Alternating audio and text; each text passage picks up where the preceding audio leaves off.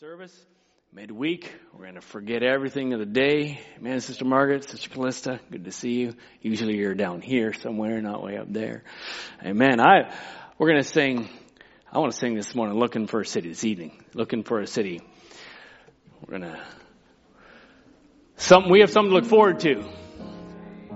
We're not working for down here, are we? That would be a sad state of affairs.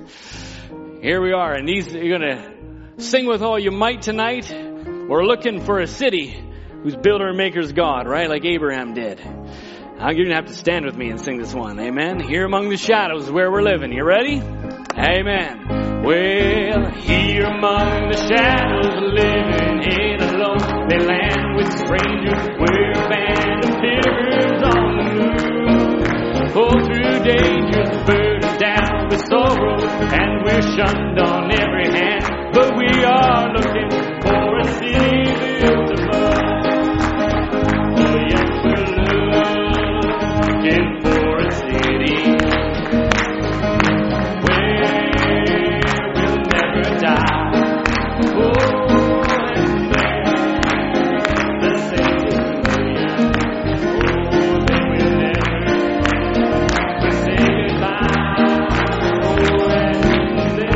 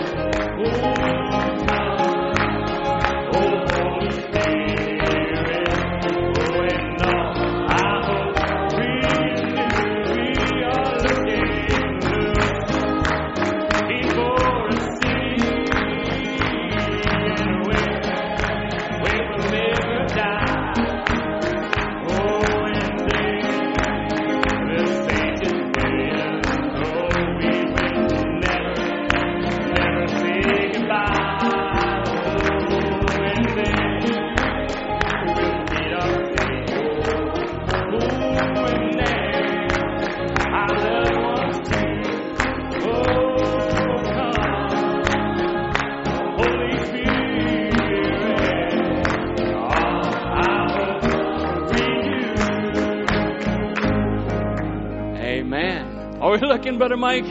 Yes, sir. That's a song you need to take a deep, deep breath to sing, don't you? My goodness. Amen. I want to sing I've Never Been Sorry. It's a song we haven't sung a long time. When you get Jesus, you ain't never sorry. No, sir. Who knows the song? Good. Gonna sing it real loud. Yep, we're gonna sing verse 1. Ever since Jesus saved and pardoned, I've been singing just every day. I've never been sorry that I trusted His name. Through the dark shadows, He is with me, guiding me on the upward way. I've never been sorry that I trusted His name. Well, I've never been sorry, praise the Lord, that I trusted His name.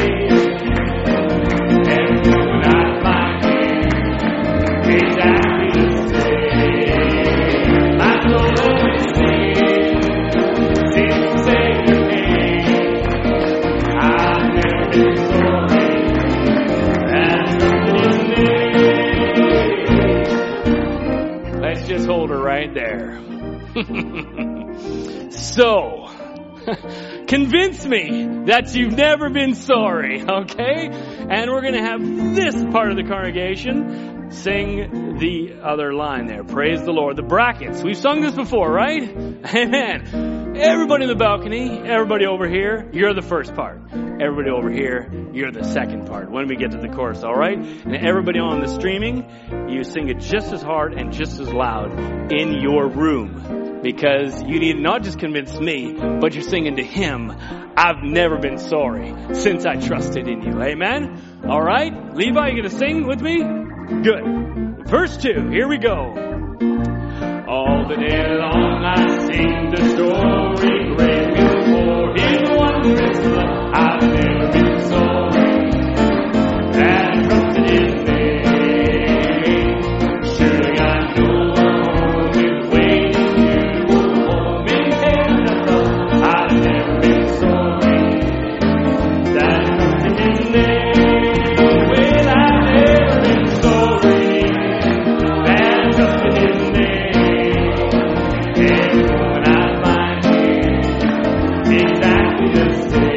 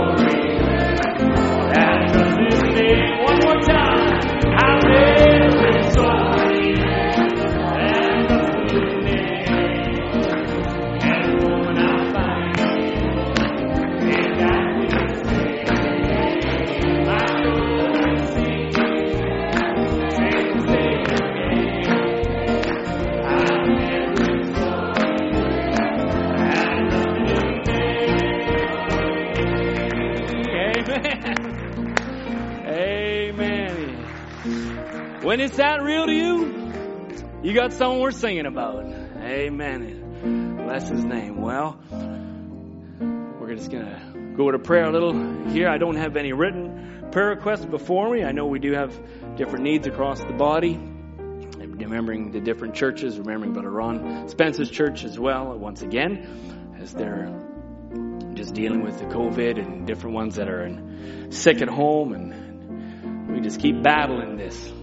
Keep battling. We ain't going down. We're just going to keep fighting. Maybe we'll sing My Jesus Knows Just What I Need as we go to prayer. Maybe Brother Michael will have you come and just open in a word of prayer just after we sing that. Amen. My Jesus knows just what I need. Oh yes, He knows just what I need. He satisfies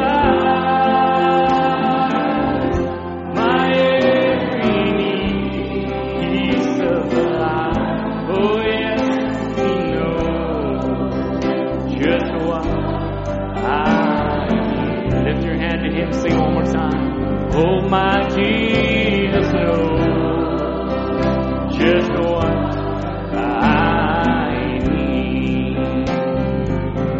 Oh, yes, He knows just what I need. Oh, He satisfies and every need supplies. Yes, He knows just what I need. My Jesus, oh, my Jesus knows just what I need. Yes, He knows just what I need. He satisfies and every need supplies. Yes, He knows just what I need. Oh, precious Heavenly Father, you know exactly what we need, oh God. And we thank you for that presence, Lord, that we feel here, Lord. Each one bringing their licks of fire, Lord, into your presence, oh God. What a great light, what a great comfort, what a great warmth of the Holy Ghost, oh God. And as we look around the room, we see the different ones. It's so blessed to see Brother John and Sister Sharon amongst us, Lord. It's just such a wonderful thing, Lord, when we as your children can gather in your name. It wasn't supposed to be like this, Lord. But you know, Lord Jesus, and you know how long it's going on for. And we know, Lord Jesus, that you have everything under control. There's no doubt. There's nothing in us that doubts, Lord God, that you are moving in this day, in this generation, in our age, in us, to do exceedingly abundantly. And Lord God, we want to surrender our whole being to you, Lord. You know exactly what we're supposed to be, Lord, as we heard from Brother Murphy on Sunday. Oh God, you have an image of us, and we won't settle for anything less. Satan, we deny you in the name of Jesus Christ. We deny you, Satan. Oh God, our Heavenly Father, Thou art awesome, O God. You are worthy of our worship, Lord. You are worthy to be praised, O God. Holy, holy is your name, Lord Jesus Christ. Name above every name. Glory to your holy name, oh Jesus. Oh, I love you, Lord Jesus. Your people bow before you. We lift our hands. We worship the true and living God, the I am, the author and giver of life, the author and finisher of our faith, the mighty one, the conqueror, the great I am. Hallelujah, Lord Jesus. We lift your holy name, Lord Jesus. You are worthy to be praised. You are worthy to be lived for, oh God. There's nothing in this world that's holding us, nothing worthy of our time, nothing worthy of our efforts. Oh God, come consume us, Lord. Consume us, Lord Jesus. Consume us, Lord. Come, oh precious Father. Lord, have your way, Lord Jesus.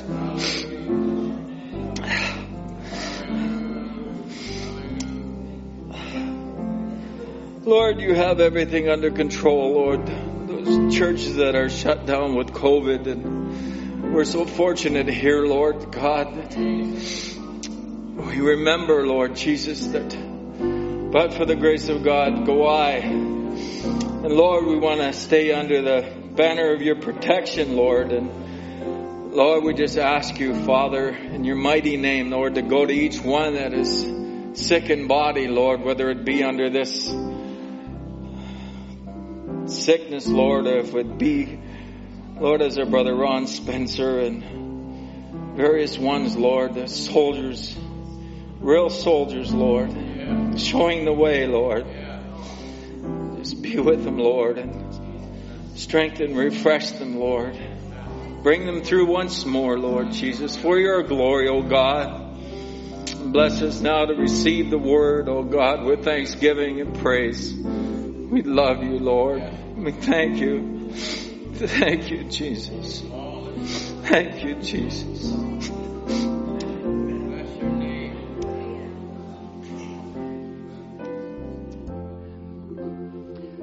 Amen. Thank you, Brother Mike. God bless you. You may have your seats tonight.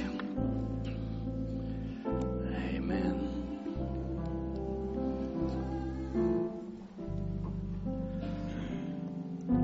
What a day that will be when my Jesus I shall see.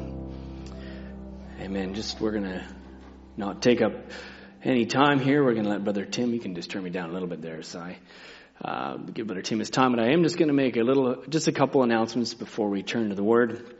And just Brother Tom mentioned a little bit, just to tighten up our chains a little bit on Sunday with how we're conducting here at the services and here in the chapels. This applies to every one of us. Some specifics to here, but we're just wanting to be very aware of how we're handling ourselves, both inside here, and the deacons are just helping keep the order for our distancing, etc. But it also applies outside, and so I know in some of our guidelines we stated, just to kind of go out and hit the cars and kind of limit that time there. But I don't have a problem with the fellowship out there.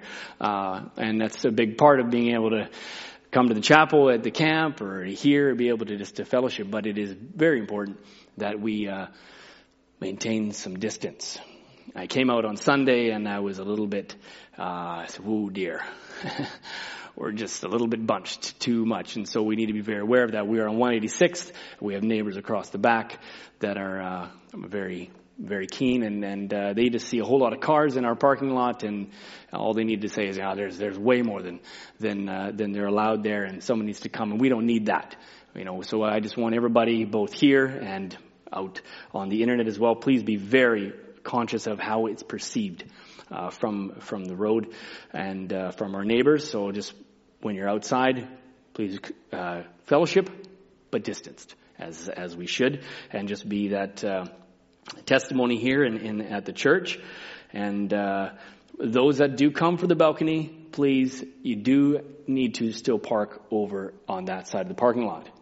And so we're not all sitting here again. It just comes out and it's like, whoa, there's a lot of cars there. We're essentially allowed 50 cars, but we don't need to pack them all in one spot. So just please, if you're on the balcony, you need to park on the far side past the pylons there. And we'll just be as conscious as we can, and we just kind of jerk our chains a little bit so that we follow what we need to do and not bring any ill-needed attention to ourselves. Good?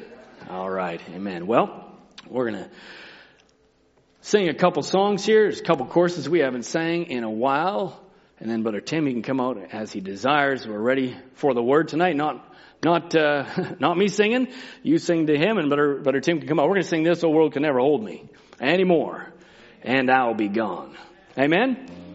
All right. I think, yep. This old world can never hold me anymore.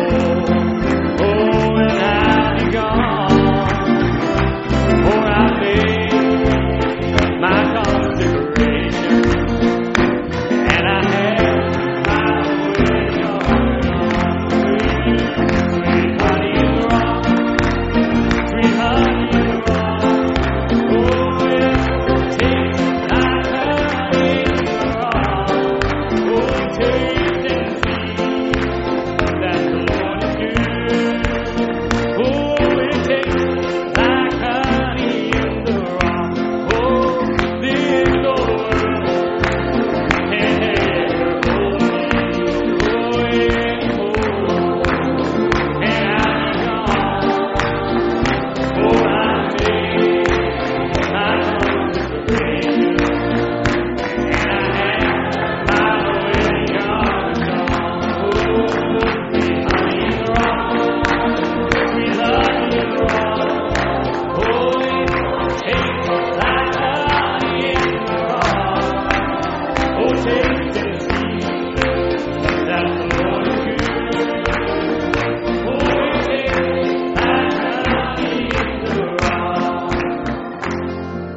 put honey in the rock? Shepherd put honey on the rock so the sheep would lick the honey and get limestone nutrients. And that's all he has care for you. He puts a little honey there, so you come to that rock and you lick of it and receive nutrients for your spiritual soul. Amen? Sweet honey in the rock. Sweet honey in the rock. Oh, it tastes like honey in the rock. Oh, taste and see that the Lord is good. Oh, it tastes like honey in the rock. Give me oil in my lamp, keep me burning. Give me oil in my lamp, I pray. Give me oil in my lamp, keep me burning, burning, burning. Keep me burning till the break of day. Oh, sing Hosanna, sing Hosanna, sing Hosanna to the King of Kings. Well, sing Hosanna, sing Hosanna, sing Hosanna to the King.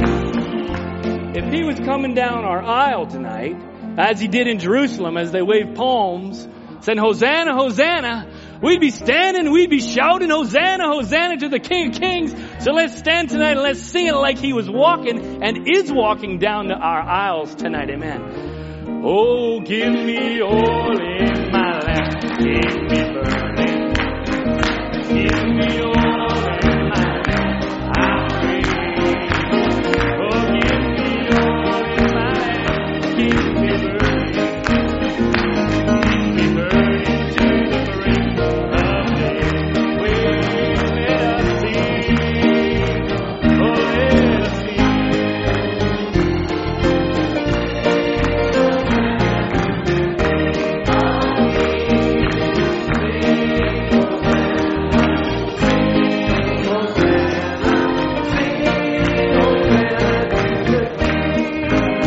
A little more oil in my lamp, keep me burning. Amen. Sing it now. A little more oil in my lamp, I pray.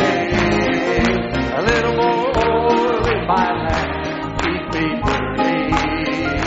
Keep me burning till the break of day. Oh, let's worship him. Sing Hosanna, sing Hosanna, sing Hosanna to the King of Kings. Sing Hosanna, sing Hosanna, sing Hosanna to the King. Sing it again.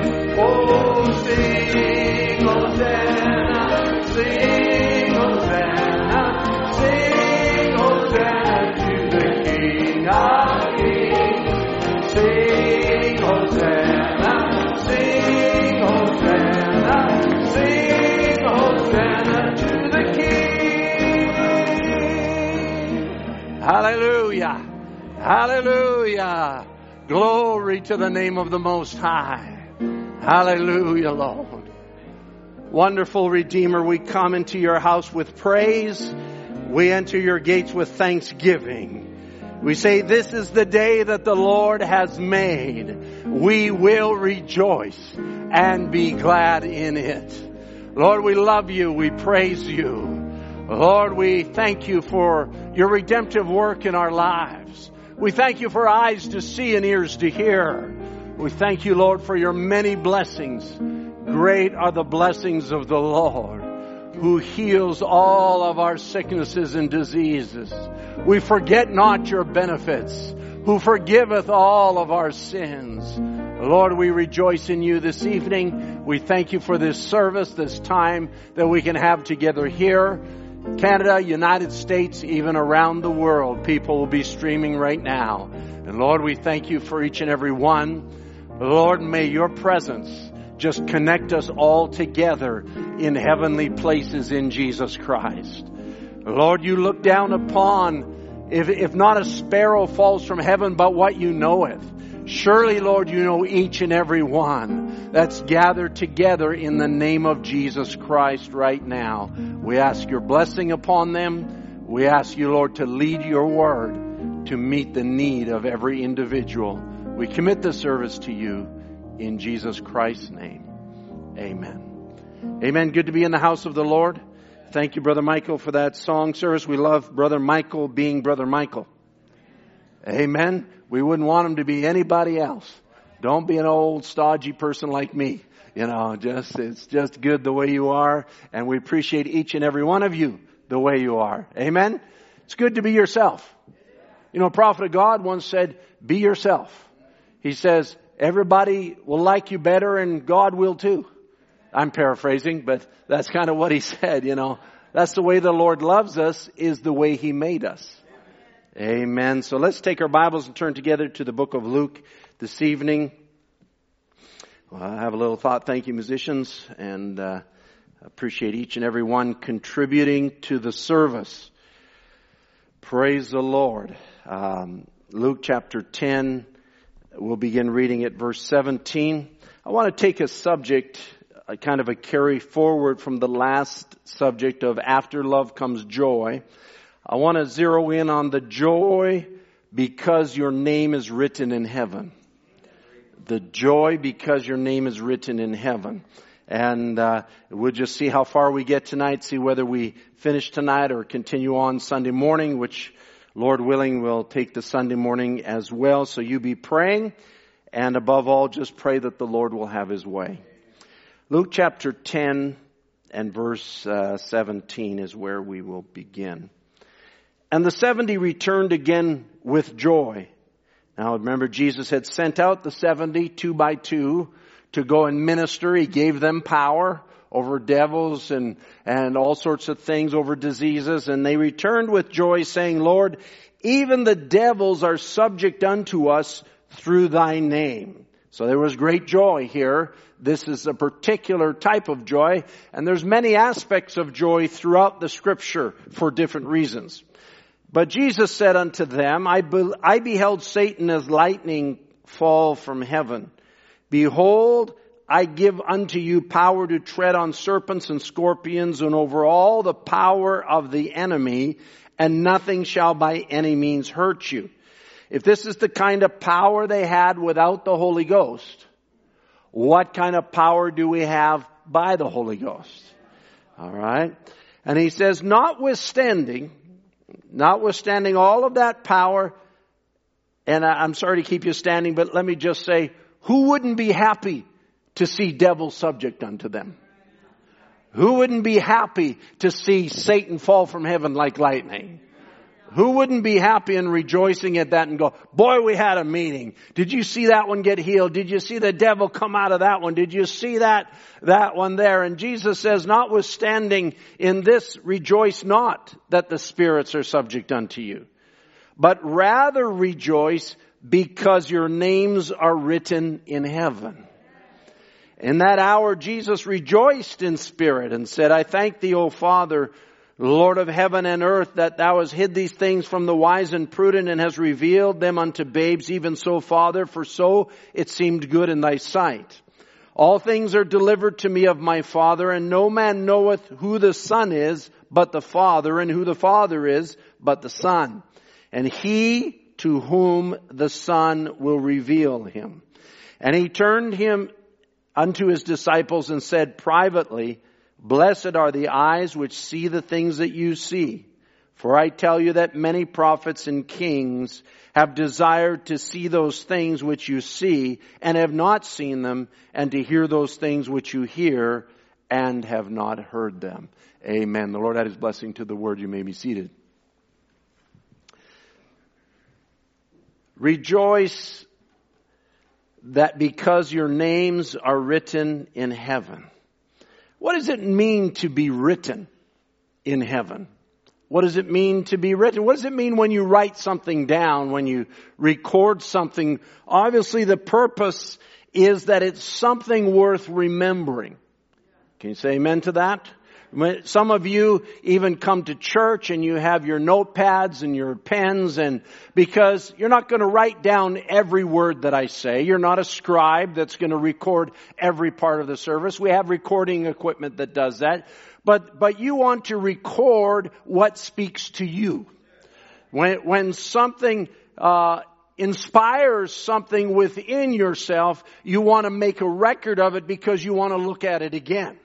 You might even go back to the service later on and say, oh, there was something Brother Tim said there. There's a scripture he read, or there was a quote that he read, and I just didn't quite get it, but it sure inspired me. And so you might listen to it again or watch it again in order to pick something up. So it's a record. It's something that's recorded for future reference. It's something that then at the time that it's recorded, then you expect that recording or that writing is going to have a future application. Can you go with me there?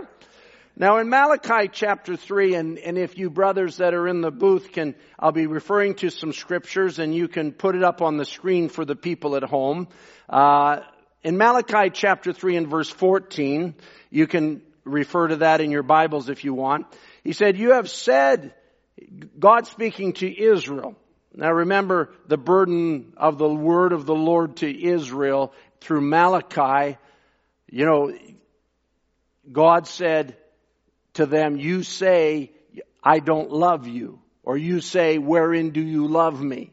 And God says, was not Esau Jacob's brother, but Jacob have I loved, Esau have I hated. And so this book of Malachi is about the relationship between God and Israel.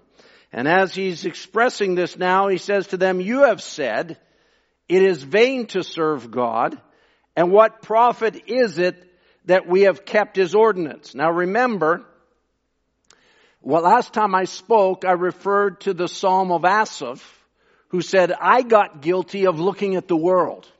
And I beheld the world and I thought, well, they don't suffer and they're not condemned and they seem to have a good life and they're increased and everything like that. He says, but when I went to the house of God, then I discovered the truth of the matter. And so his eyes became open. And so now God is speaking to Israel kind of in the same context. And he says, you have said it's vain to serve God. What profit is it that we have kept his ordinances, that we have walked mournfully before the Lord of hosts? And now we call that proud, happy, yea, they that work wickedness are set up, yea, they that tempt God are even delivered. Then they that feared the Lord spake often one to another. And the Lord hearkened and heard it, and a book of remembrance was written. Amen. Before him, for them that feared the Lord and that thought on his name. So when you're pondering the things of God, when you're fellowshipping around the Word of God, there is a remembrance before God. Even as Brother Branham said, when you speak about him, he draws near. So there's a spiritual heavenly connection based on fellowship and thoughts on the Word of God. And so he goes on and he says, they shall be mine, saith the Lord of hosts. I say amen to that. In that day when I make up my jewels, and I will spare them as a man spareth his own son that serveth him. Then shall you return and discern between the righteous and the wicked, between him that serveth God and him that serveth him not. Now, this is a powerful scripture because he's saying now, you that have thought on me. Now, why are you thinking on God? The reason you're thinking of God is because A, you're fellowshipping in what God has done for you, or B, you're maybe pondering a question that you don't understand. Brother Branham often did that. He talks about that in New Ministry. And he talks about how that he was out squirrel hunting and he was pondering that scripture, if you say to this mountain. And so he was pondering and he was thinking of himself how it fit in the scriptures and how it fit in the atonement, because all things were in the atonement, but that was spoken before the atonement was made. And so as he's thinking on these things, he's not realizing, but God is dealing with him. So often that's the way it is even with ministers, and I trust with all of us, but with ministers, we don't just get a thought because it's our turn to preach. We're often pondering the Word of God. We're often thinking about things. Someone will say something or a little statement or something, or you'll get into an atmosphere and God will begin to quicken things, because when you get into the presence of the Lord, the gift within you begins to operate. It's just the way it is. Listen, let somebody get up here preaching. I don't care who it is. Brother Murphy, Brother Michael, Brother John, whoever it is. I'm sure Brother Tom will agree with me. Let them stand up here preaching and we'll be sitting there and it's like, I could get up right now and finish that thought. You know why? Because the gift begins to operate. It's not the man, it's not the intelligence, but there's something that God put in the man. He ascended up on high and gave gifts unto men. Some apostles, some prophets, some evangelists, some pastors, some teachers. And so this is all in God's great economy. And so now as the scripture says, he says, as you ponder these things, as you're in these things, he says, then you will return. Now when he's talking about returning to Israel, he's talking about their restoration to their inheritance, but we can apply it to our restoration to our inheritance, because we have an inheritance that Adam lost in the beginning. And since the inheritance was lost in the beginning, that Jesus said, blessed are your eyes for they see, blessed are your ears for they hear, for kings and great men have desired to hear these things. They've desired to see the things that you're seeing. You see, what he's saying is they have pondered these things. They have thought about these things. They have wondered at these things, but it wasn't for their time. But now things are being revealed in your day, and blessed are your eyes, and blessed are your ears. And so he begins to express that to the disciples. But the scripture here says, you shall return, and then you will discern between the righteous and the wicked, between him that serves God and him that serveth him not. He's not saying you will discern between the religious and the non-religious. Catch it now. He's not saying you'll discern between what seems good and what's not, what's moral and not moral. No, he says you'll discern between the righteous. I'll dwell on righteousness a little bit, because Abraham believed God. And it was accounted to him for righteousness. Is that right?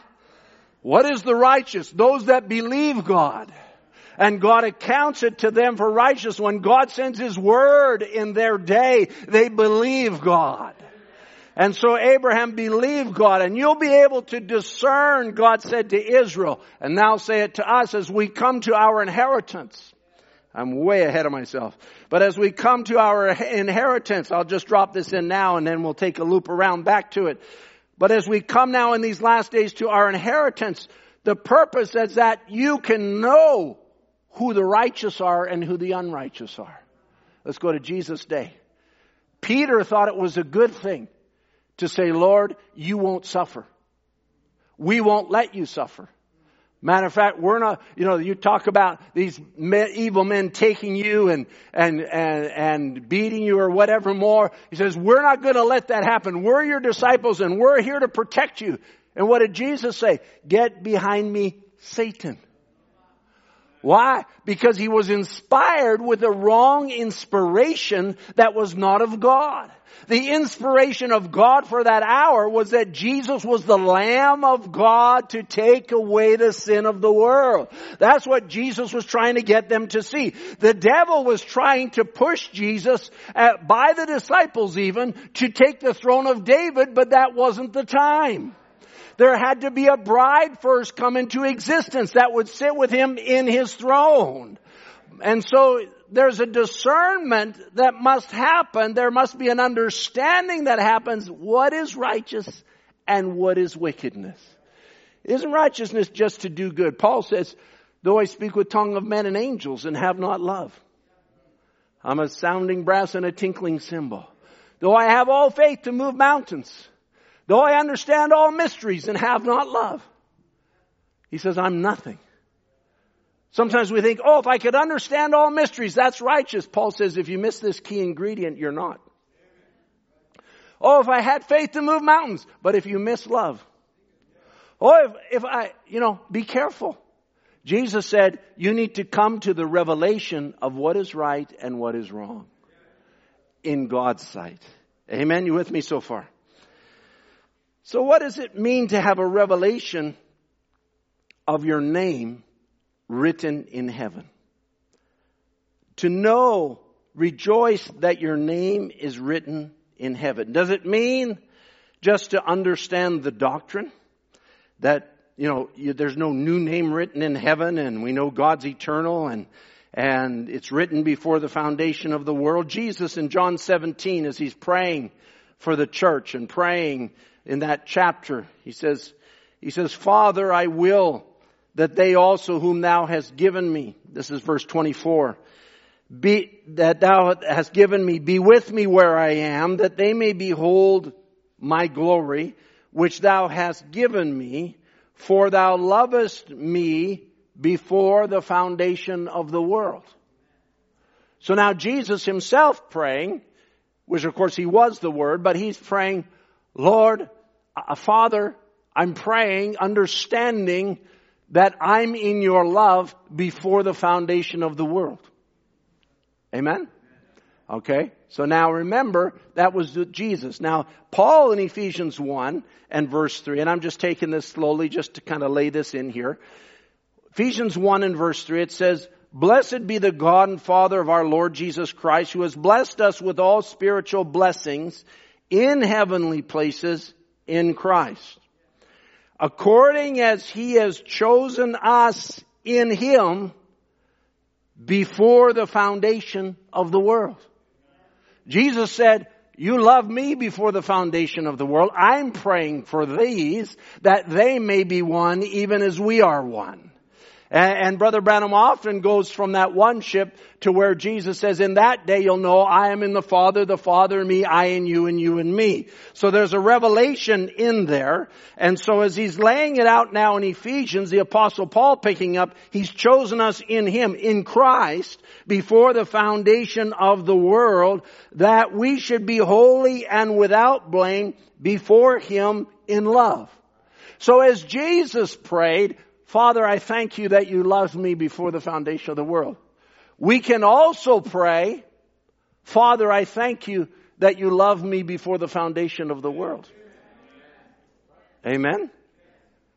It's not he didn't love you because you behaved yourself today. He didn't love you because you didn't make a mistake today. Is there anyone like that? Did anyone not make a mistake today? We make mistakes every day, Brother Branham said.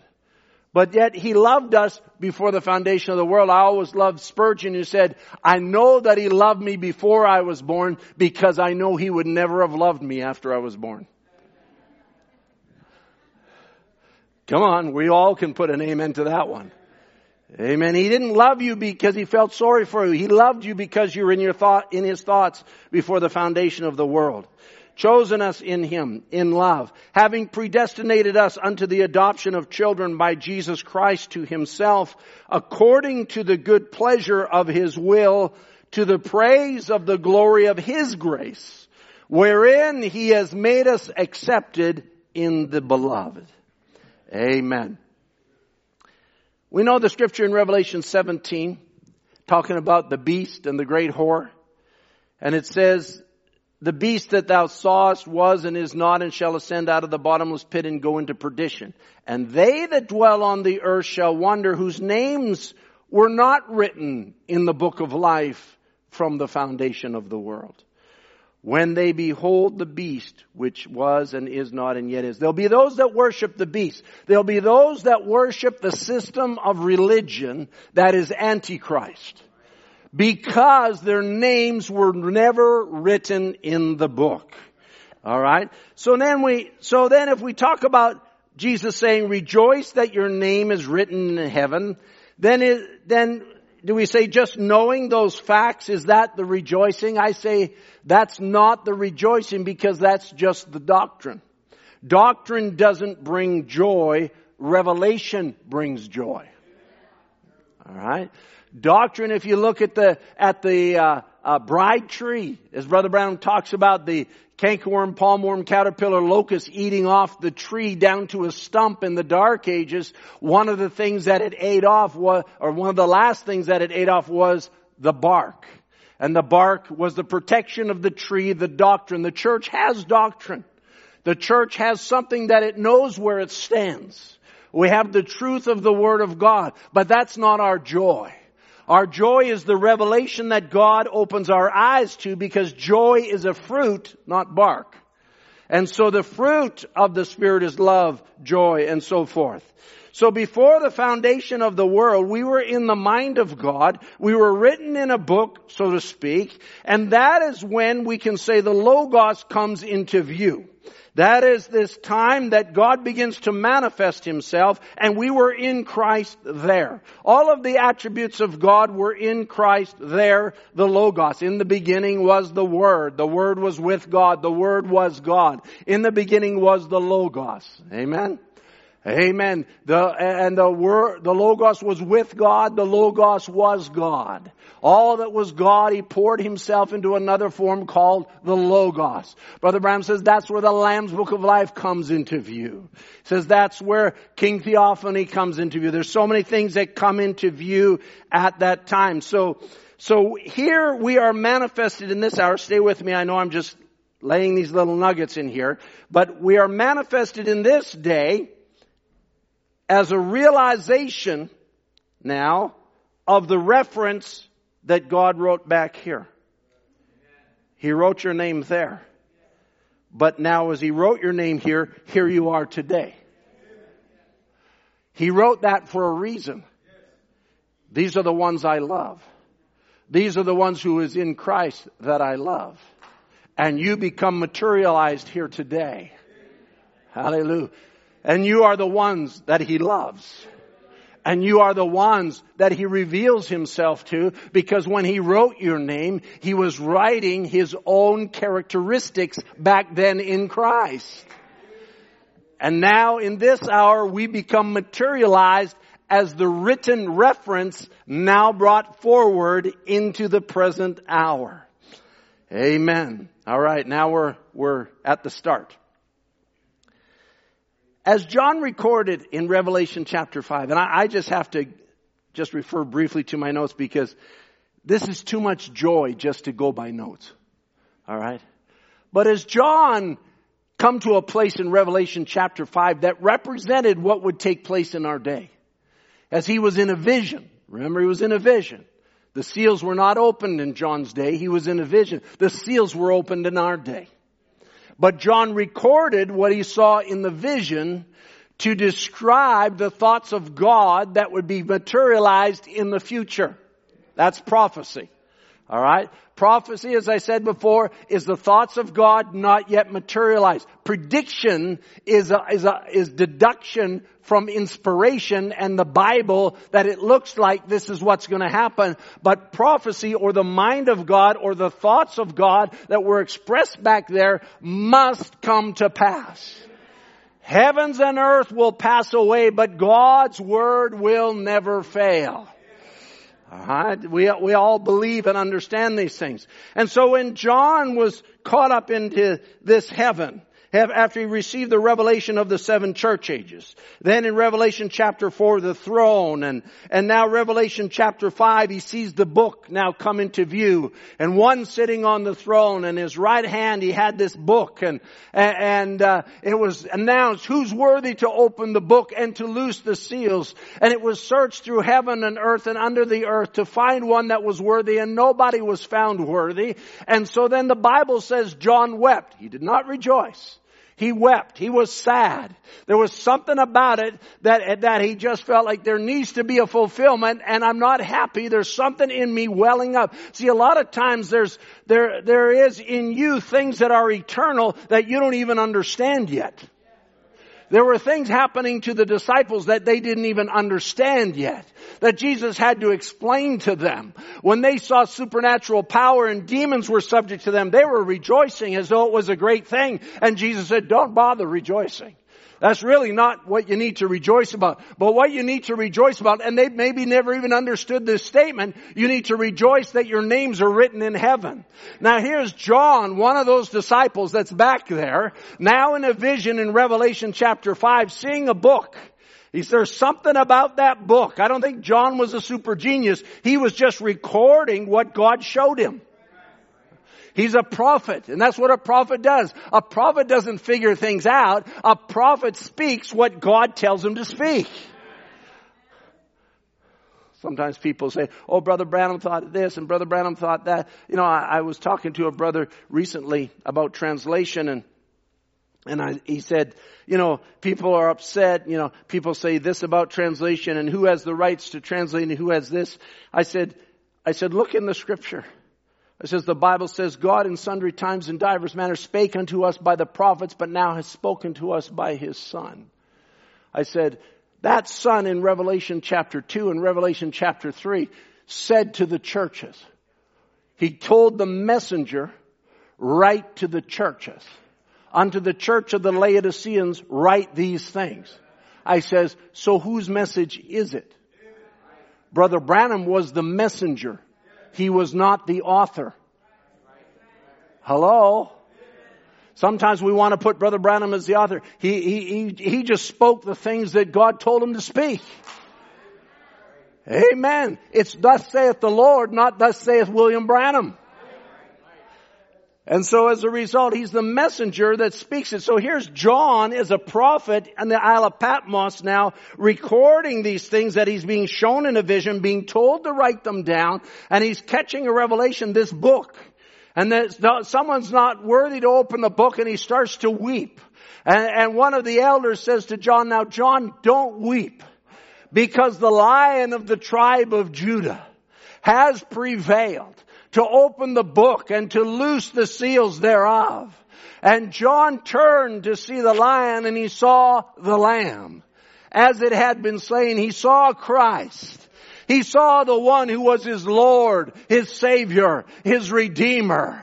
A lamb that was slain in the mind of God before the foundation of the world in time 2,000 years ago, now stepped forward to claim the book. He had made the propitiation.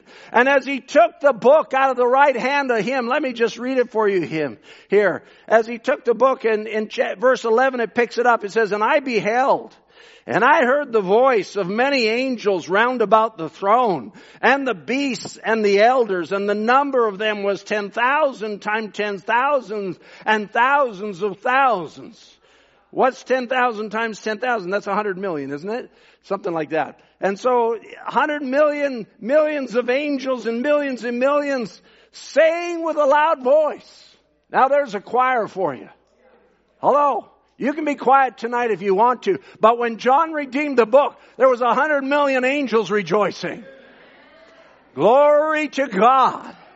They were shouting, they were saying, the Bible says, and they weren't just talking, they were saying with a loud voice, the Scripture says, worthy is the Lamb that was slain to receive power and riches and wisdom and strength and honor and glory and blessing. Hallelujah. They were shouting, they were rejoicing. And then he goes on to say, and every creature which is in heaven and on the earth and under the earth and such as are in the sea and all that are in them heard I saying, blessing and honor and glory and power be unto him that sitteth upon the throne and unto the Lamb forever and ever. Hallelujah. What were they doing? They were having a jubilee because now the book was redeemed. Brother Branham picks it up in the third seal. And he talks about, he's actually speaking about Ruth and the kinsman redeemer now here in the third seal. Now third seal, remember, is hurt not the oil and the wine. And Michael so wonderfully preached on that. It says, now, so Ruth was just waiting because she'd already labored. She'd done all these other things. She was waiting. So he's arrived now at the end of the book of Ruth. We'll come back to Ruth, Lord willing. And then when the church is waiting, resting, many of them, most of them in the dust of the earth while he's doing his kinsman work. The world's still going worse, and sin is heaping up, and sickness and trouble and death and sorrow. That doesn't sound very exciting. The world is in a bad shape. He says the godless men and godless women die right down. Cancer eats them up and everything else when they can't appropriate enough faith to reach out there and take a hold of it. Then he says, he comes forth, takes the book out of the hand of him, And then John and everything in heaven, the souls under the altar, begin screaming. We get that in the 6th seal again. He says, and how they rejoiced and fell down the elders and poured out the prayers of the saints, and the souls under the altar cried, worthy art thou, because you redeemed us. We're going back to live on the earth as kings and priests.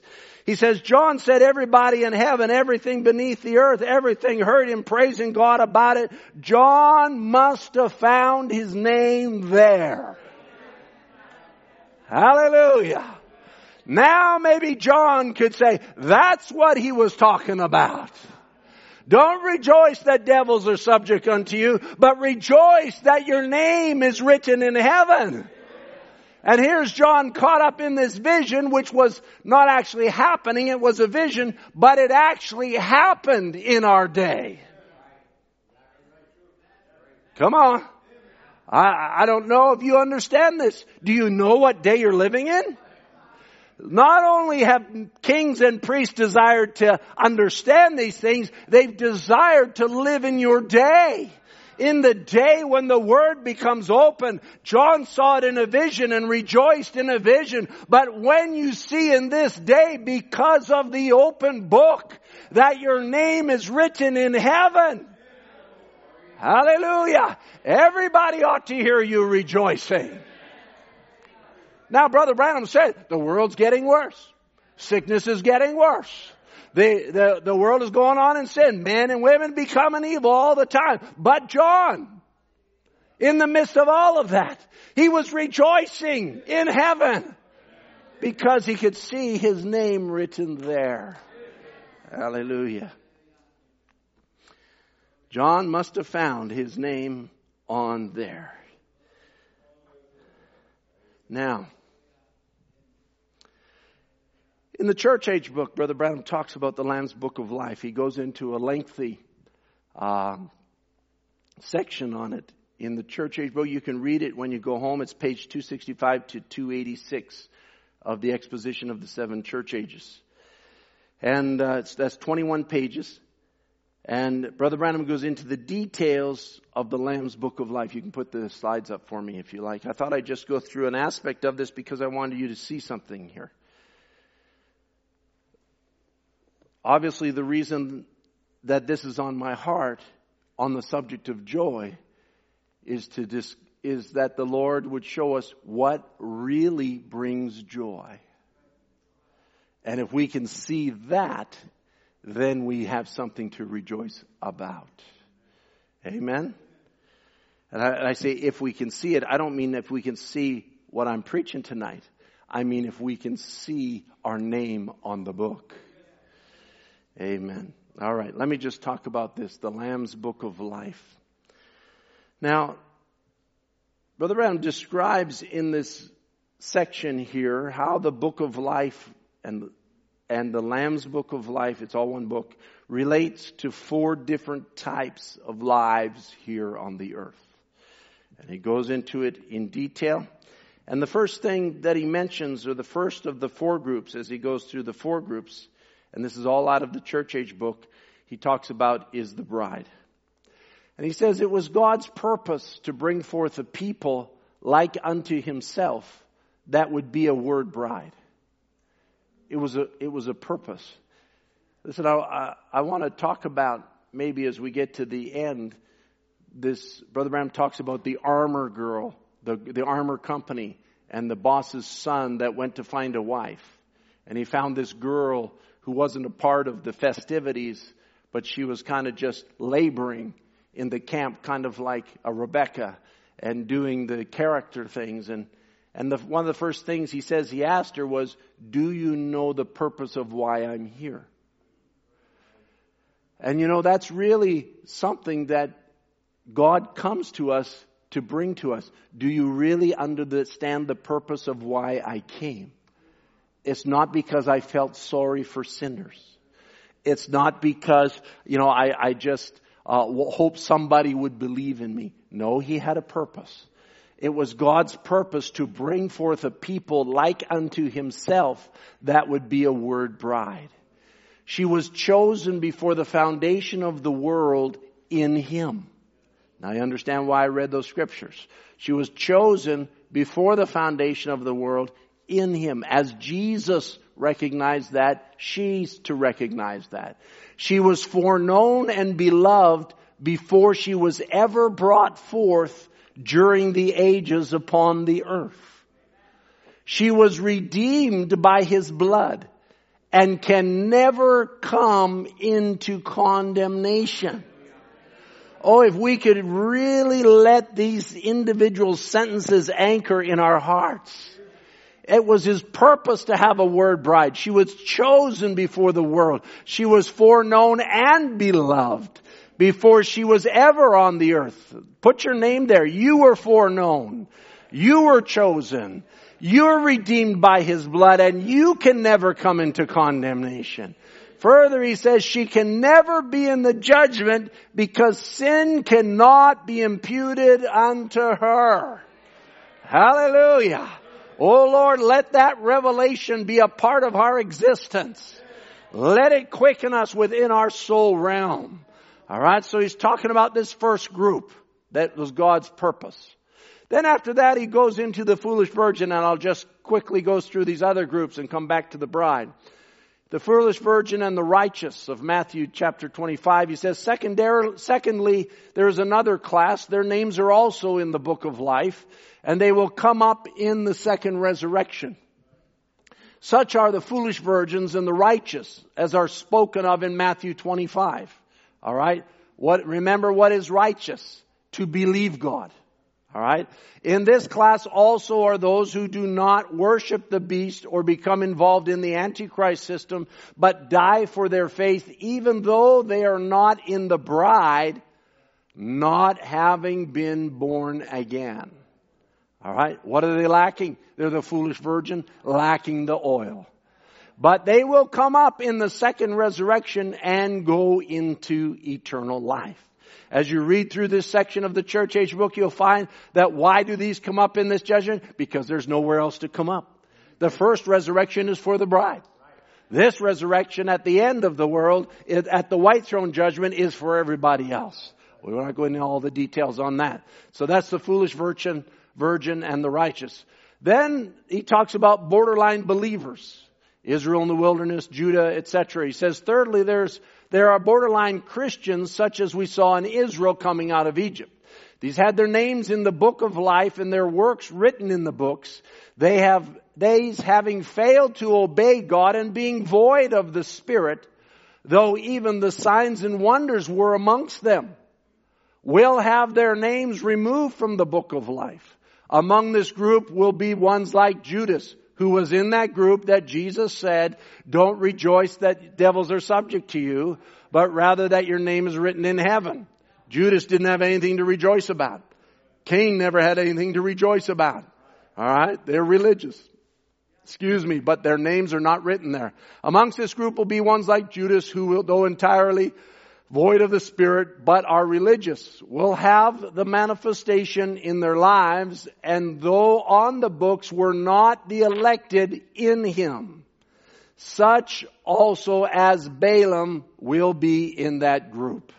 All right, so that's the third group. The fourth group being those that never were written in the book. Fourth and finally, Brother Branham says, are the ones whose names have never been or ever will be written on the books. What a sad place to be. But God, and again we could go into the many things that Brother Branham brings out in this section. God is sovereign. He made the whole world. He's able to make one vessel to honor and another vessel to dishonor. He's able to make a Moses and make a Pharaoh. Amen.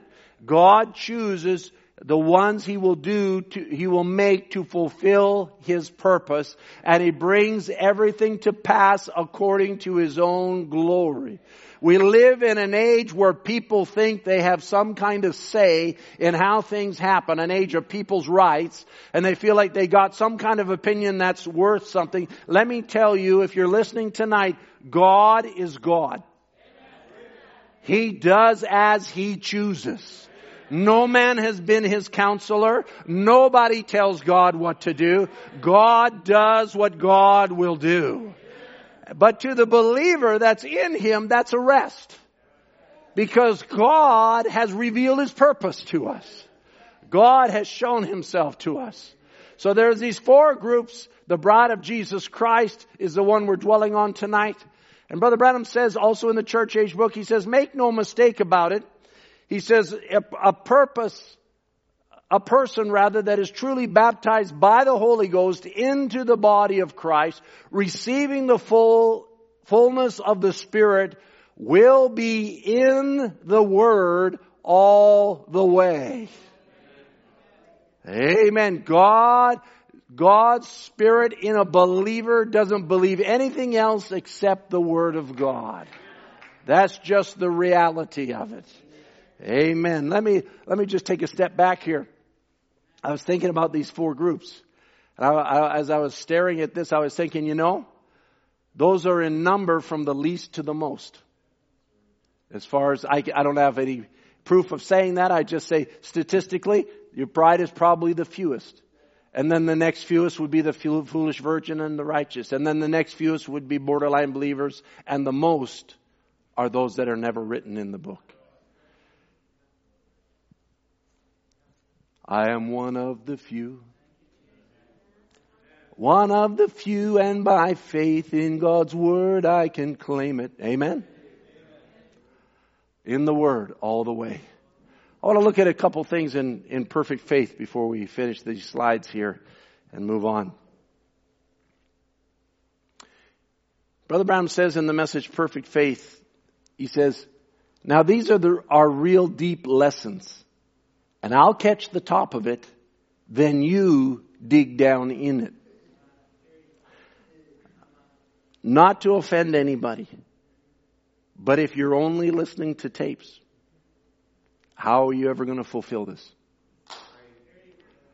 There are those that think that to be in the message is only to listen to tapes. You don't need preachers. I'll tell you what, you need the fivefold ministry. You need the gifts that God put in the body to dig down into these things that a prophet of God said, I'll catch the top of it, but you dig down into it. Amen? So there's wonderful truths that Brother Branham brings out in these things that he wants us as a church to get into the meat of it. All right? I'll explain that as I go on here. There's a reason I say that. He says in Perfect Faith, he says, now, here's where many people fail to receive their healing, what they're asking for, because they take faith to be something that it is not.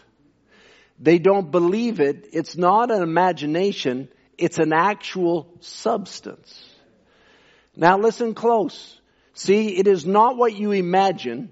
It's just as real to you as any sense of your body will declare anything else. It's as real as my eye says, this is a piece of paper. All right? So he takes a piece of paper. I'll take a piece of paper. This is a piece of paper. You say, well, that's elementary, Brother Tim. But he says that's just as real as faith should be to you. He says it's just as real to say that is a light. I'll say it's just as real to say that this is a pulpit. It's solid. Now, if I didn't believe it, I would just walk through it. But I would run into it because it's real. And as real as that is as real as faith is.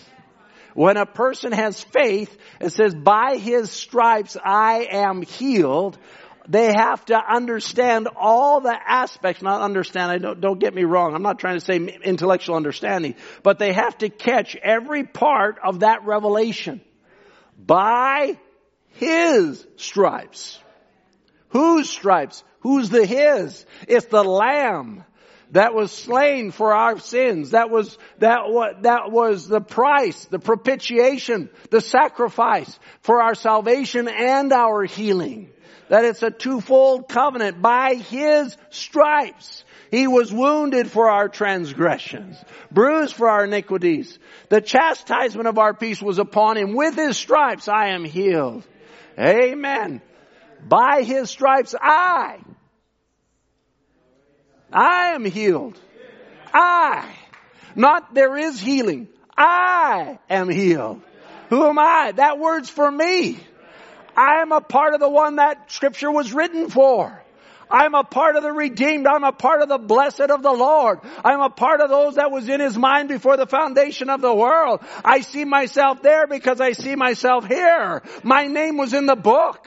Rejoice that your name was written in heaven. Because if you can see your name written in heaven, you can see your name written in the promises. Hallelujah. I am healed. Every blessing is mine. It's all mine. It's my inheritance. I'm the one that He's speaking about. Hallelujah. He says that's what faith is. It's just as real to you. Ron Spencer is holding to that tonight. You know, he's a soldier. He's a warrior. He's a battler. I was praying for him today. We were all praying for him today. And I'm not anything special. We're all praying for him. He's a man. He knows what pain is. He knows what it is to suffer. That's why we prayed for Brother Tom. He's a man. He's not a superhuman. Hello? But he's a man. But he walks by faith. Nothing is impossible with God. Amen. Any man, any woman that sees their name in the book says nothing's impossible with my God. I was in Him before the foundation of the world. I was in Christ in Him. I was in Christ in Him in love before the foundation of the world. All of His promises are mine. I'm claiming them because my name's on the book. Not because I'm special, not because I'm superhuman, not because I got some special gift. Matter of fact, if I had a gift, it wouldn't be for me anyway. It'd be for the body. But because I'm His, my name's on the book. Hallelujah. I'm sorry, did I skip over one here? He says, now the only thing you have to do then is have faith in what you are. Have faith in what the Word says you are. Jesus had faith in the Word of God that said what He was. It is written of me. Didn't David in the Psalms and the prophets and all of them speak of Him? I am the bread of life that came down from God out of heaven. What a testimony to stand there on that day when they're standing there saying, our fathers ate manna in the wilderness. Jesus says, I am the bread of life that came. Talk about a revelation. He walked by perfect faith in what the Word said He was. He's not interested in the contradiction of sinners that He endured with day after day after day.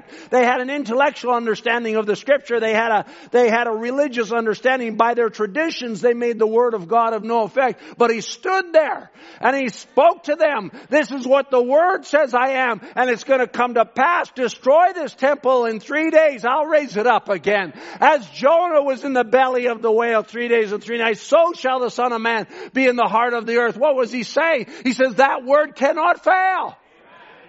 That's speaking of me.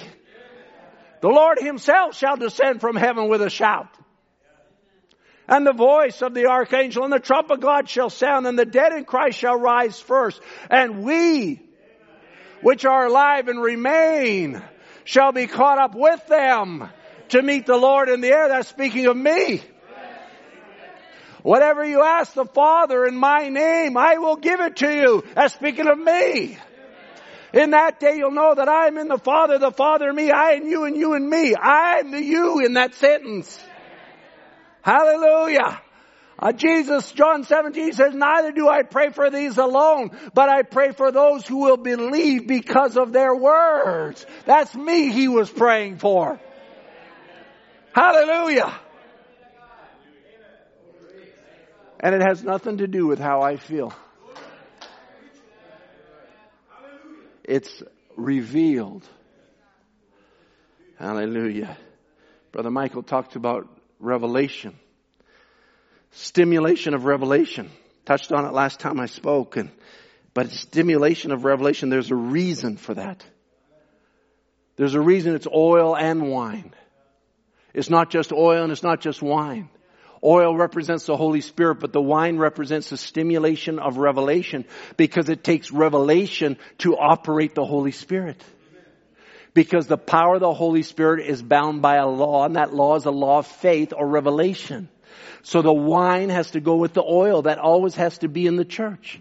It's not just the oil. Say, oh, we had a wonderful Holy Ghost meeting. But the revelation has got to be there to quicken the promise to you, show you who you are, and show you who your rights is. And if the power of God is in you, you claim it and walk in it. And it must happen exactly the way God said it. Hallelujah. Not much teaching, is it? More like preaching. He knew that. He knew with that a perfect faith that he was the anointed Messiah. That the Spirit of God was upon him. And he said, now I myself do nothing, but it's my faith in God. And God was in him. And the Word made manifest. And when the Word of God comes in you, it's made manifest, for you are a believer. See? And a believer is the faith of God that moves in you. Let me put it in another phrase. A believer is the revelation from God that moves in you. Because faith is a revelation. Faith comes by hearing, hearing by the Word. So you are the revelation of what God showed you. And it has nothing to do with how you're feeling. You might have come through the worst week of your life. Beat up, drug out, all kinds of situations that maybe the devil's trying to tell you, how can you be a son of God? But it's real to you. I believe the Word of God. I believe it more than anything. I'll tell you what, that's your joy. Never lose that, your joy. And as that is real to you, then you deny your own flesh. You deny your own feelings and you walk by faith in the Word. It's like the one man, I think Brother Biscoe even quoted it one time. He's in a hole, and he says, Lord, I'm in this hole. Or he says, Lord, we're in this hole. Says, Lord, it's a deep hole. But he said, you get out, I'll hang on, and we'll both be out. God is with you. I'll be with you, even in you, unto the end of the age. I'll never leave you or forsake you. All that the Father has given me will come to me. Those are yea and amen. That's absolutely thus saith the Lord. God won't lose a single one. Is this all right tonight? If it's not, I'll stand alone and preach it. I'll still believe it. Amen. A believer is the faith of God that moves in you. Jesus lived in a world that no one knew about. He was an odd person. You ever feel that way? He lived in a world of perfect faith in the perfect God in which he was. If we lived in a perfect faith of a Christian to what we are, did you catch that? If we lived in a perfect faith of a Christian to what we are, we'd be a mystic to the world. The people wouldn't understand you. I trust you're there. This was spoken in 1963 or 65. I can't remember. 65 maybe. And this is now 2020. This is almost 60 years ago. The church should be here. Are you here? You ever wonder why the world doesn't understand you? Because you're called to be a mystic to this world. They won't understand you. He says the people wouldn't understand you. You'd walk in the Spirit. What the Spirit said, you would do. What it forbid, you'd not do. Hallelujah. You sound odd to the world. You don't fit into the realm of human emotion and sympathy. Like Jesus when he was walking on the earth, a mystic to the world. One man says, oh Lord, I'll come and follow you. Let me go and I think he said, bury my dad or something. And Jesus said, let the dead bury the dead. What is that to you? Come and follow me. What an unsympathetic man. No, it was a different realm. He was a mystic to the world. This isn't about an earthly kingdom. This is about a heavenly kingdom. This isn't about a name written on a birth certificate in Canada or United States. This is about a name written on a book before the foundation of the world. I'm a part of that book. Hallelujah. I'm a part of that book. You're a part of that book. It's not just a book with a bunch of letters in it. It's a book of the very attributes of God. God revealing Himself is describing what you are in Him. Oh my, let's just carry on here. I'll never get where I want to get to tonight. Excuse me for always looking at my watch. He says the people wouldn't understand. You'd walk in the Spirit. What the Spirit said you would do. What it forbid, you'd not do. Amen. And that's the slides. Amen. So the scripture we read a couple weeks ago, Hebrews 1 and verse 8 says, but unto the Son He saith, thy throne, O God, is forever and ever. Paul introducing Christ to the Hebrews, the deity of Jesus Christ, Emmanuel, the Messiah, God in flesh. And he takes from chapter 1 to chapter 7 of Melchizedek to describe who Jesus is and what His authority and position is. That's why I always wondered, you probably did too, Brother Tom, wondered, maybe you already knew, but why did Brother Branham only preach the Hebrews series to chapter 7? Because he's just preaching the deity of Jesus Christ. He didn't go into all the rest of it. That wasn't the subject that he was preaching on. But as he's preaching the Hebrews series and he goes through it, and that's what Paul's breaking down to the church in the deity of Jesus Christ, he says, but unto the Son, not angels, unto the Son, he said, thy throne, O God, is forever and ever, a scepter of righteousness. What's righteousness? To believe God. And it's accounted to Him for righteousness. That's His authority. I believe God. I am the bread that came down from heaven. I am what the Word spoke of me. I am the Lamb of God to take away the sin of the world. That's His scepter. And then if He's made us kings and priests, then that's your scepter too. That's your right of rule. That's your instrument of authority. I believe what He told me. I believe what the Word says about me. It doesn't matter what the circumstances are. It doesn't matter what the world says. It doesn't matter what the government says. It doesn't matter all those things. What matters is what God said. He says, thou hast loved righteousness. There it is again. And hated iniquity. Knowing what is right to do and not doing it. Iniquity. Therefore God, even thy God, has anointed thee with the oil of gladness above thy fellows. There's the rejoicing, the gladness once again, as Jesus was walking in it. Why? Because He was walking with a scepter of righteousness, of perfect faith in what the Word said He was. He had a rejoicing that nobody else knew. He was anointed above His fellows. He was the book of life. He was the fullness of God dwelling bodily in flesh. He was all in all of it, and you were in Him there. And because you were in Him there, you came to be manifested now. But now we've come to the hour of rejoicing where God now reveals Himself to the church, not as God, but as bridegroom. God reveals Himself that way to you to bring a level of gladness that the church hasn't had till this age. Now bear with me. This only comes to the bride. I'm going to take 10 minutes to get down this road here. And we'll close. This level of gladness only can come to the bride. Because it's based on revelation. And this revelation only came in this hour. This is bride time. This is where a prophet could say, I no longer call you church, I call you bride. Where he could say, the church the bride has been united to Him. In the marriage, on this side, we go to the marriage supper. Are you with me so far? So let me ask you a question. You believe in Him, and because you believe Him, it imparts more joy the more you see yourself in the Word.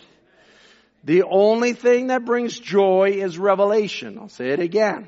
He says, I'm sorry, the only thing that brings this joy is revelation. There's other types of joy. He says, and then I'll say this, why do you love the message? Why do you love the message? I'm not talking about why you should love the message. Why do you love the message? It's because you see yourself there. Like John in Revelation chapter 5, there was something about that book. Somebody's got to redeem that book.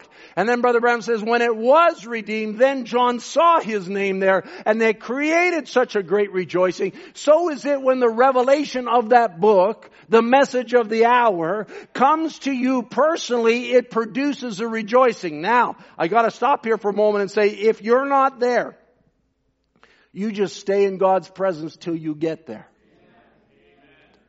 God has it for you. It's not something that you got to work yourself up into, because revelation is sovereignly given of God. God sent this message to bring you to a level of revelation and stimulation by revelation that can only be attained in the message of the hour. I feel sorry for people that leave the message. I just love the message. I don't claim to know everything. I just love it. Whenever I listen to a message, I get something out of it. Whenever I read a message book, I get something out of it. Because of the message, this book became a new book to me. Amen. Because I understood it in a way I never understood it before. It became personal. It was no longer, this is the precepts of God. It's, this is what my soul has always desired. So the joy of the bride of Christ, that is comparable to the joy that John felt. There's many joys in the Bible. We won't go into it. But as I was thinking of this, and I was thinking about how John felt, I was thinking about the oil of gladness. It suddenly began to dawn on me that the only comparable is the joy of a bride. And brothers, I hate to say it to you, in the natural, you have no clue. Because you've never been a natural bride. But I sat my wife down. And I said, I want to quiz you here about certain things in a relationship. I just preached on femininity, so I felt like I can maybe go down that road a little bit. And because I wanted to know, because I'm not feminine, I'm masculine. Is that okay? I know which side of the street I walk on. Let's put it that way. Praise the Lord. But we need to see the feminine side to see this joy, because, don't laugh at me, it's the joy of Ruth when Naomi showed her the true interest of Boaz. That he will not rest till all things be fulfilled. It's the joy of Esther to know the place she held in the kingdom. It's the joy of the armor girl that as she began to discover, as Brother Branham describes that in the third seal or the sixth seal, I think it is. He describes that. And as he begins to describe this girl who felt she was nothing and then discovered she had obtained the interest of the man that everybody wanted to marry. It brought something in her, and it brought something out of her. And I'll say it this way. It's the joy of weakness in finding its strength. What does it mean for a woman? I had to ask my wife. Now, this is not her thoughts. I asked her certain questions so that I could discern from those questions. So don't worry, I'm not telling you what my wife told me. I'm telling you about the general picture here. So, firstly, sisters, you can pull a little bit on this. All right? Firstly, there's the joy of anticipation. Boy meets girl. Girl meets boy. All of a sudden, events in life take on a new meaning. Because the girl who grew up thinking about one day being married or being swept off her feet by a knight in shining armor, whatever way you want to term it. Now, it's like, is this the time? So now there's an initial joy of anticipation, and maybe mixed with that some possible trepidation. What if? What if it isn't real? What if it isn't true? What if it doesn't work out? What if it doesn't happen the way I thought it would happen? What if I don't know the real Him? Now that's the natural. I'll go to the spiritual. Just in Uganda, just this last week, there was a meeting in Uganda. Brother Stephen Abali was introducing the message to 25 Methodist ministers. The Pentecostals heard the message, the Baptists heard the message, now the Methodists are hearing the message. I got the video. You'll see the video on the website in the near future. Now, as he's talking to them and preaching to them, they had heard the radio broadcast that we had sponsored. They had listened to it. And so they wanted to hear in person the things of this message, and they wanted to ask questions. And so they were gathered together. They weren't allowed to have church, so they're kind of outside, socially distanced, you would say, and sitting and listening to Brother Stephen preach. And at the end of it all, they confessed, this is the truth.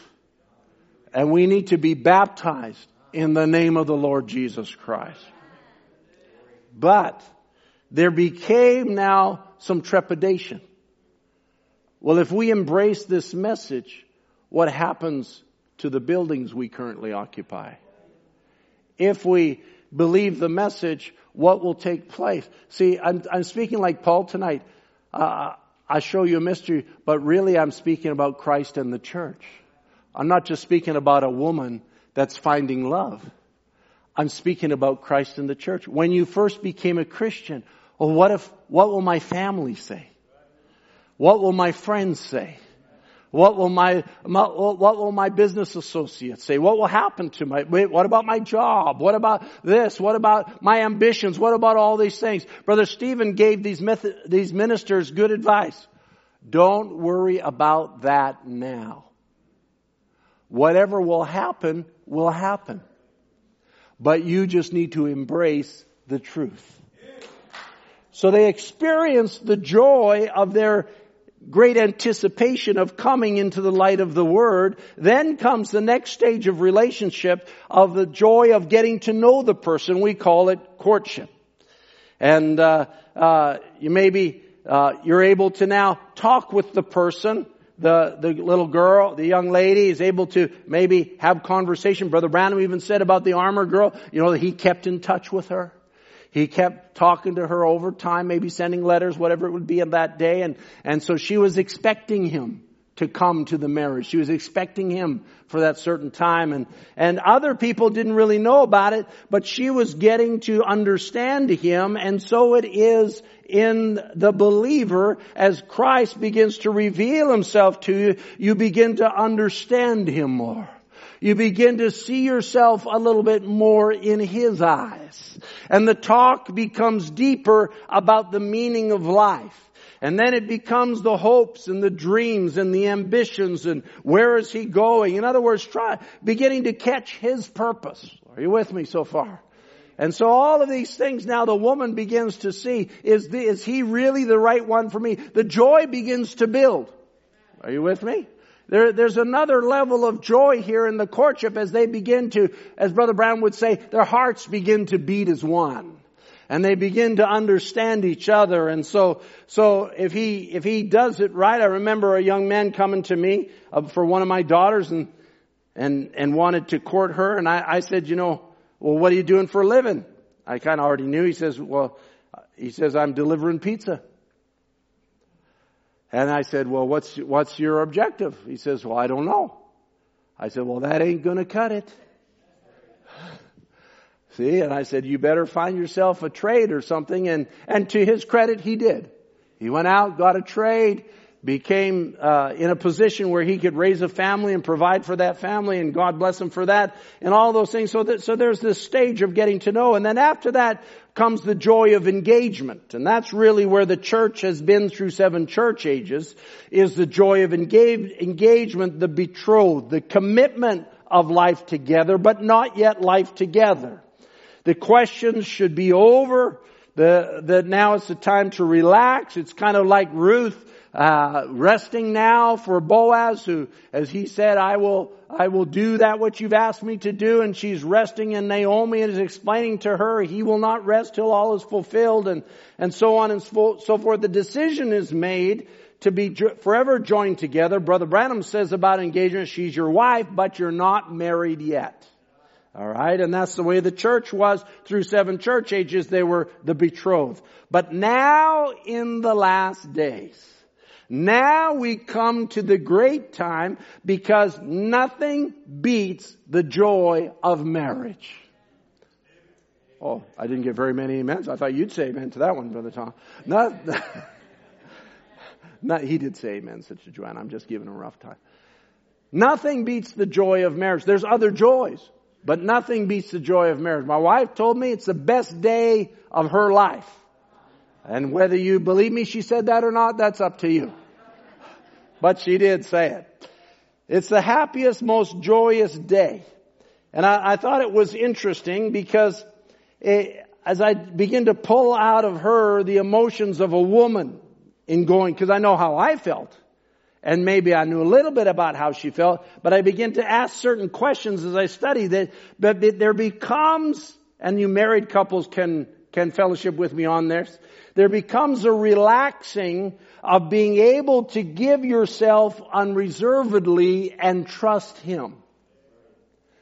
More than there ever was before. So now I'll speak about it in the church. In the opening of the Word, there is a relaxing and a greater trust that is built up in Christ than ever has been down through the church ages. Praise be to God. Now, parents are nice. We all appreciate parents.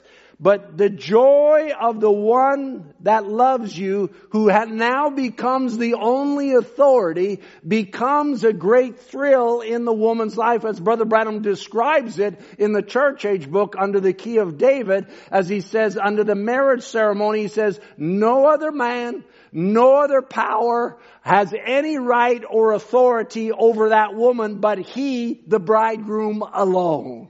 Hallelujah. Now I'm saying all this to say this, that this woman now begins to realize a part of her life that she never could realize before. Because while entering into the bonds of matrimony, it is actually freedom.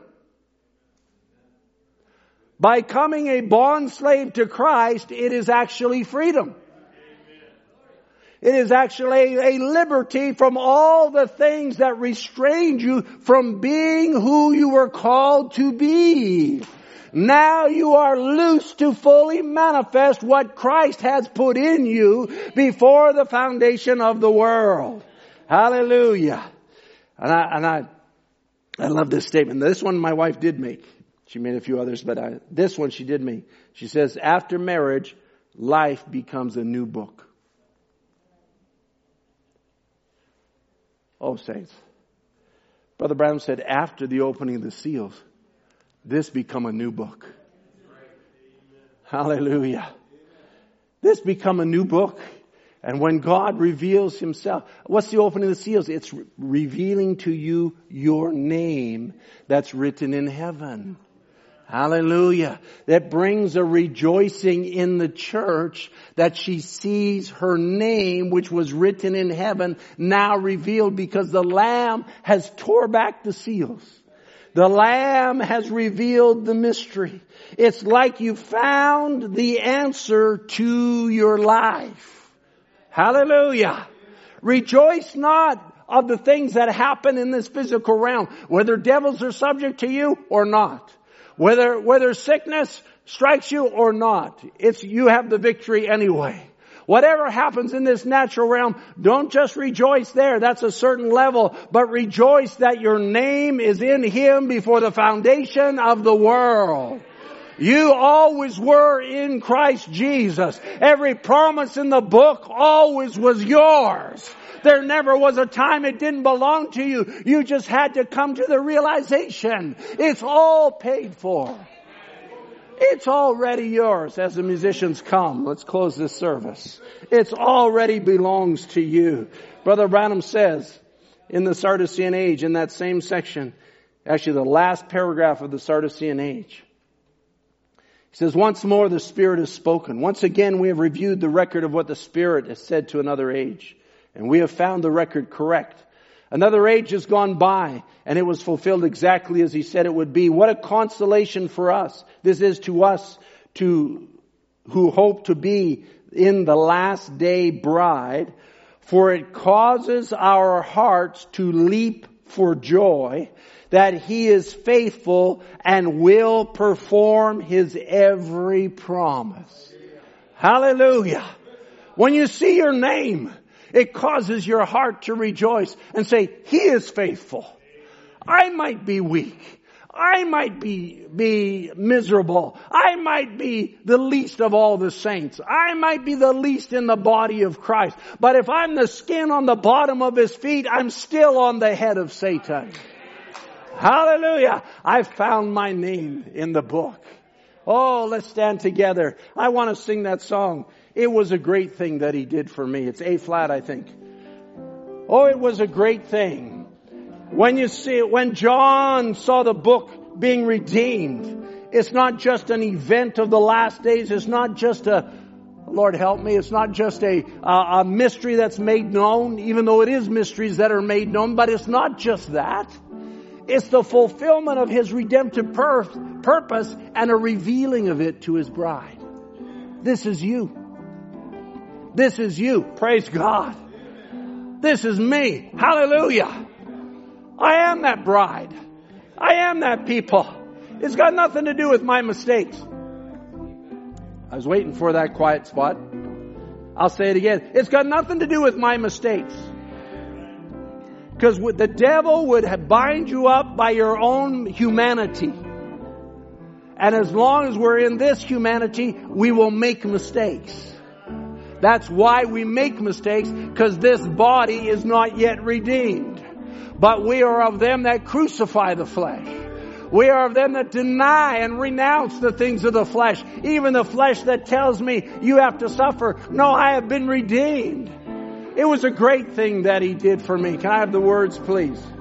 The Lord has brought through all my sorrow. He failed me. He turned me away. He stood right by me through all my troubles. When I was lonely, didn't let me go astray. He took my day and He saved my soul. He freed me out,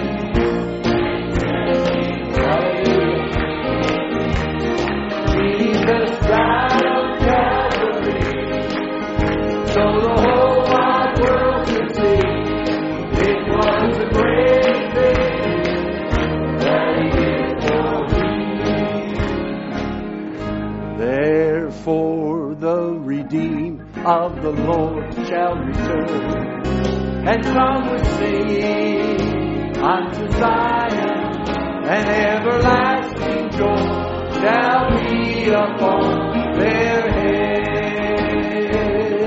Therefore the redeemed of the Lord shall return, and come with singing unto Zion, and everlasting joy shall be upon their heads. They shall obtain gladness and joy, and sorrow and mourning shall be away. Therefore the redeemed of the Lord shall return, and come with singing unto Zion, and everlasting joy shall be upon their heads. They shall obtain, they shall obtain gladness and joy, and sorrow and mourning shall be away.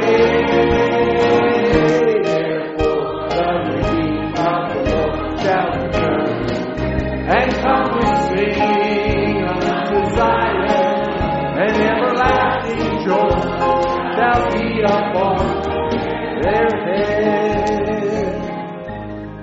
And everlasting joy shall be upon their head. Therefore I have anointed you with the oil of gladness above your fellows. Everlasting joy, showing you who you are in Him.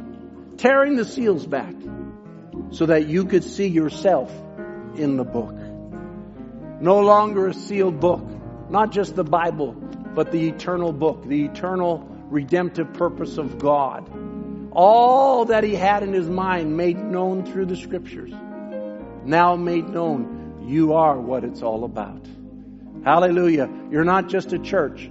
You're not just betrothed anymore.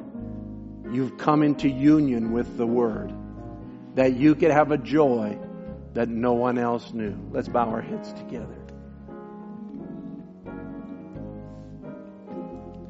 Jesus knew He was the Word. Jesus walked by perfect faith in that Word. Nobody could rob Jesus of His joy. You are the Word that's been called to manifest in this age. That's what the mysteries have been that have been revealed, to show us who we are. Oh, praise be to God. What a revelation unlike any other revelation. It's not a churchianity. It's not a greater holiness. It's not a extreme Puritanism. It's a reality of a relationship with Jesus Christ that goes back before the Garden of Eden. That's the reality. If you're here tonight as our heads are bowed, our eyes are closed, whether here or somewhere else, you haven't entered into this relationship that's there for you. Why don't you just say, lift your hand, lift your heart, whatever you feel yourself. Why don't you, as we pray, you just commit yourself to Christ. Say, Lord, take me beyond earthly thinking. Let me become a mystic to the world. Fill me with your Word until joy and a peace that passes all understanding moves through my life. Heavenly Father, as we struggle in this world, Lord, when you were on the earth, the Scripture records that you endured the contradiction of sinners, or you endured the unbelief that was constantly being hurled at you. But you stood in the Word, standing for what the Word said you are.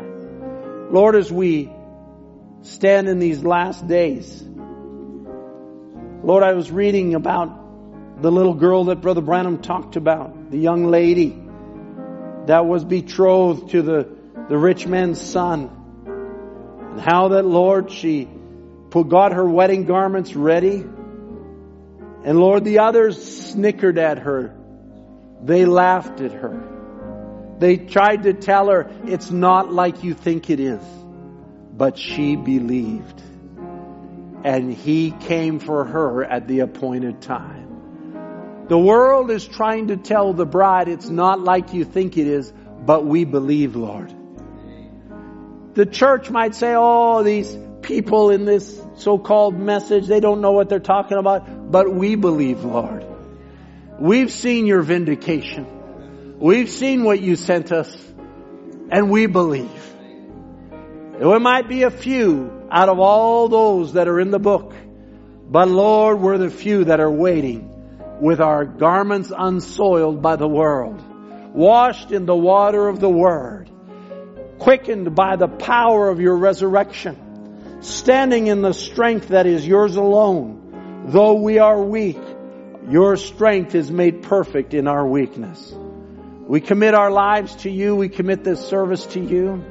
We ask, Lord, you'd go with us now as we go our way, as we go to our homes, as the people turn off their internet connections, Lord, and ponder the things that you have spoken tonight. May it strike a deep resonating chord within their heart that they are the one that you are coming for.